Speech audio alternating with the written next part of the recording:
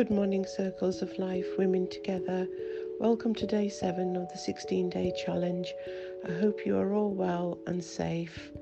Today's quote are words spoken by Buddha, and it goes as follows. What you think, you become. What you feel, you attract. What you imagine, you create. I think this quote is self-explanatory. Remind yourself, I can achieve anything. I am unshakable. No matter what barriers and obstacles come my way, I will conquer. Never give up. Always believe your potential is limitless. We have unlimited power to conquer.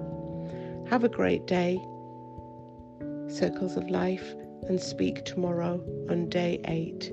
Take care.